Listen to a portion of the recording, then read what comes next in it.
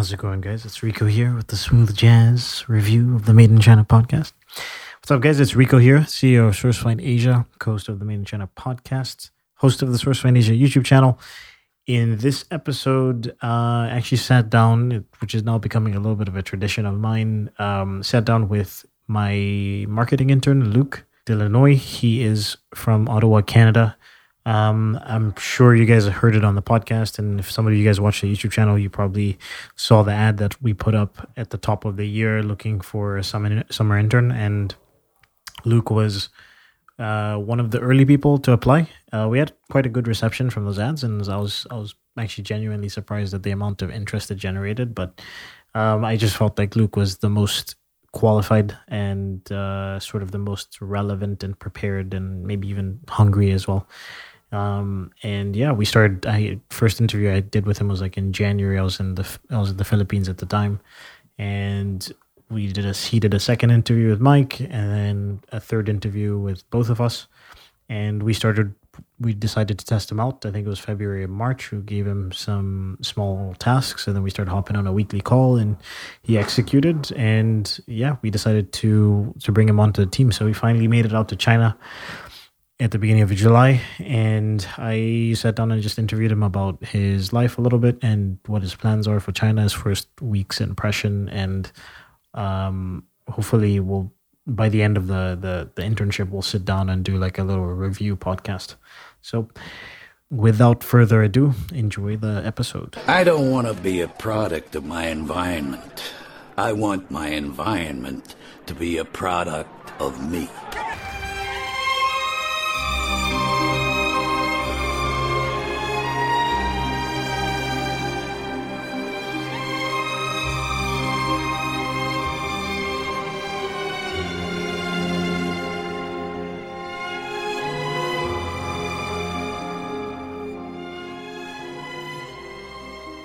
What's up, guys? It's Rico here, CEO of SourceFind Asia. I'm back with another one. This is a YouTube/podcast. I'm sitting here with Luke Delanoy, our new marketing intern.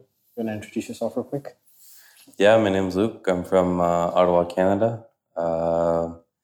Just finished school not too long ago and came out here. Got the opportunity to come out here and be the marketing and content development intern. So here I am. Nice. Okay. All right. So let's start with, how did you come across the channel? I came across it. Did you come across the channel first or the podcast? I came across, I believe it was the channel first. Mm-hmm. I mean, I've been following your stuff for a while.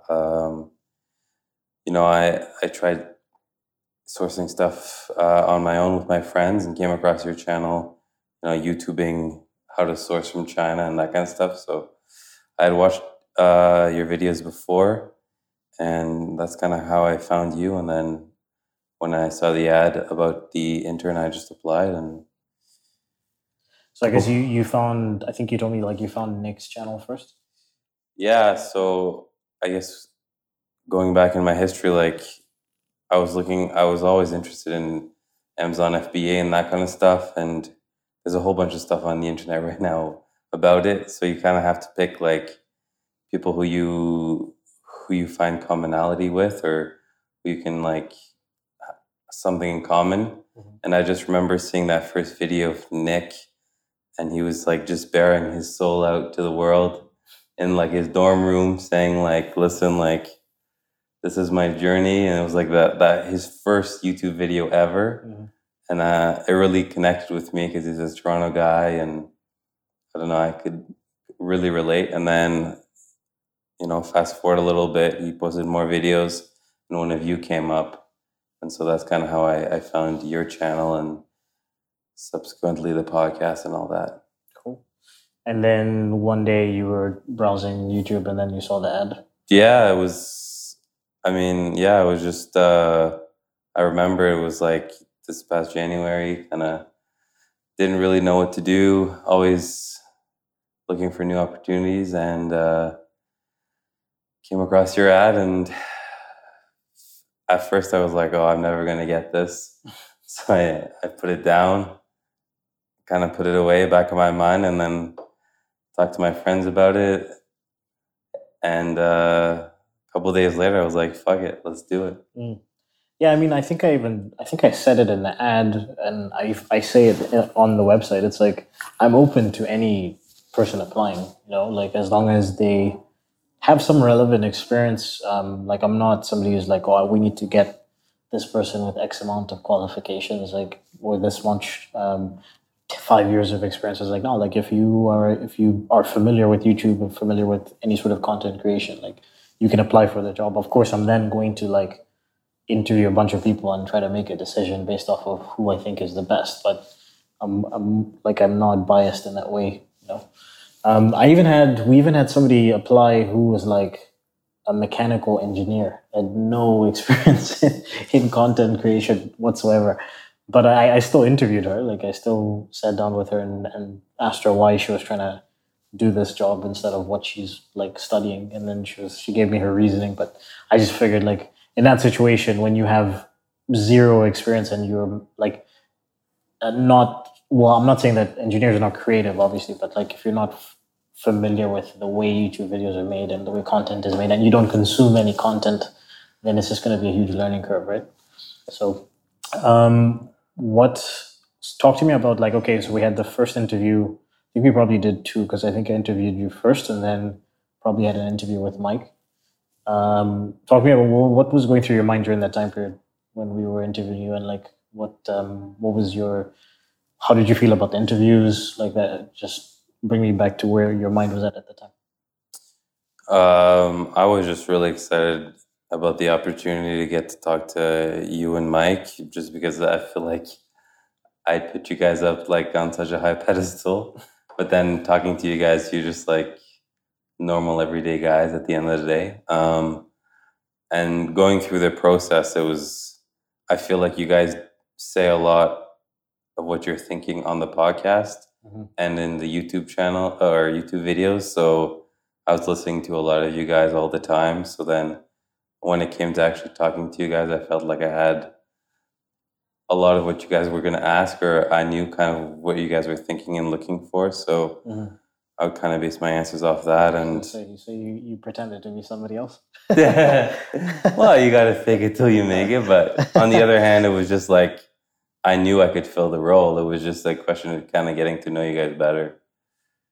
Yeah, I mean, of course, like at the end of the day, part of the reason why we put out the content the way that we do it is not just for our clients. We want to work with clients that sort of understand who we are and are comfortable with us.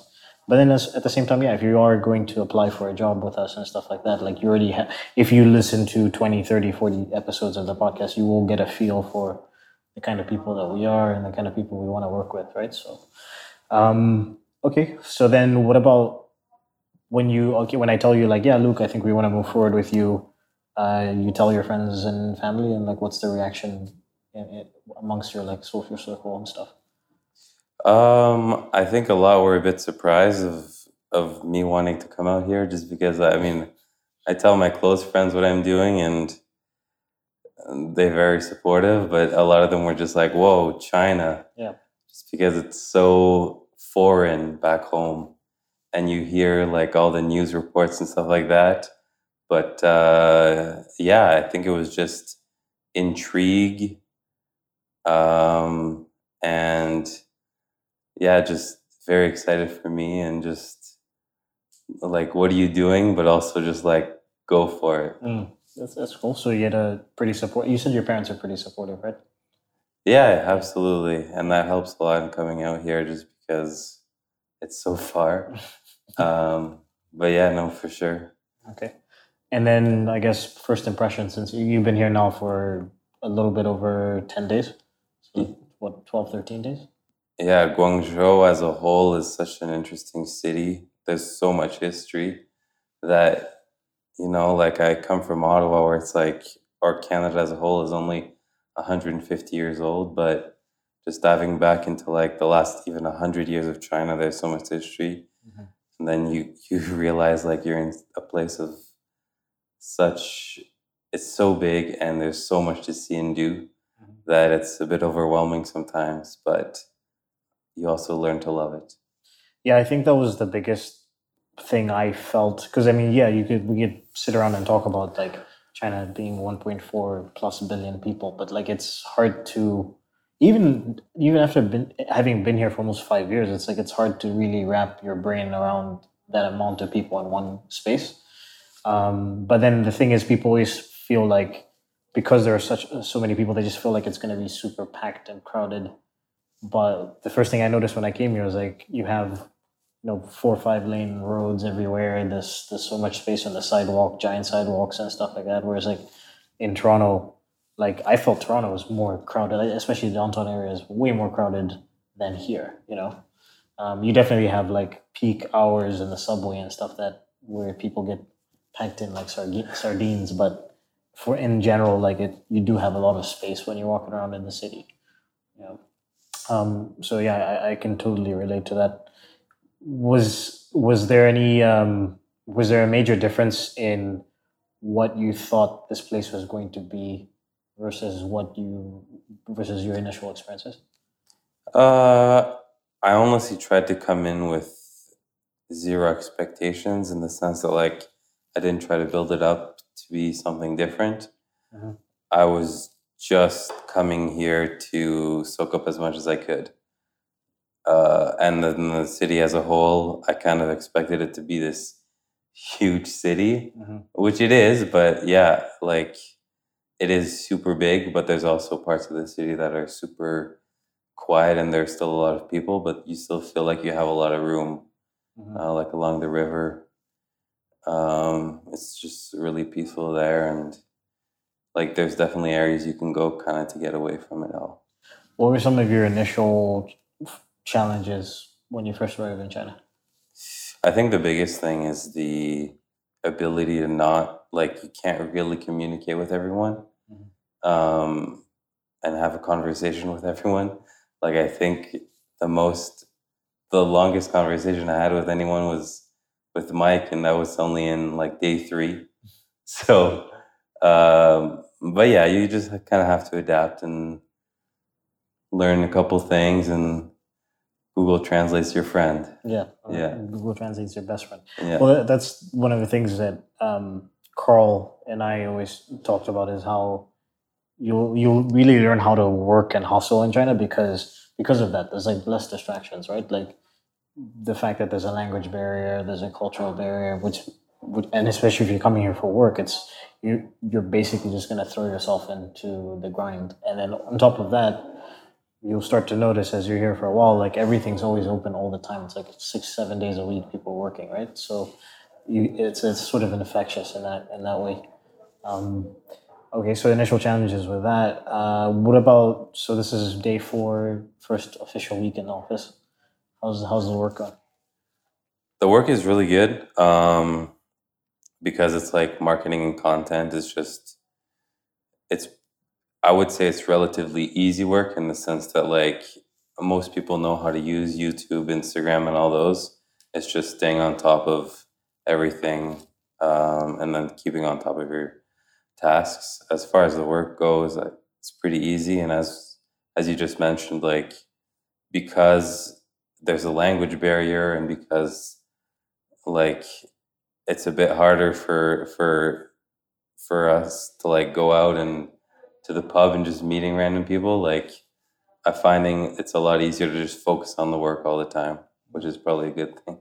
Well, you could do that. You just have to go, because again, you've only been here for like one weekend. Yeah.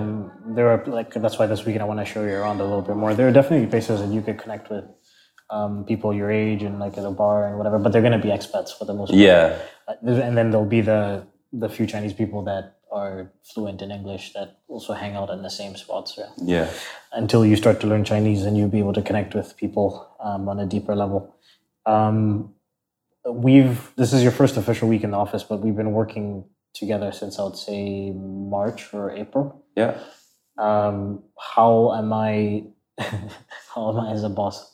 I would say you're pretty reasonable. You're pretty like, with me at least, you're pretty like laid back, as long as I just do the work and mostly just keep up with the Slack messages and all that.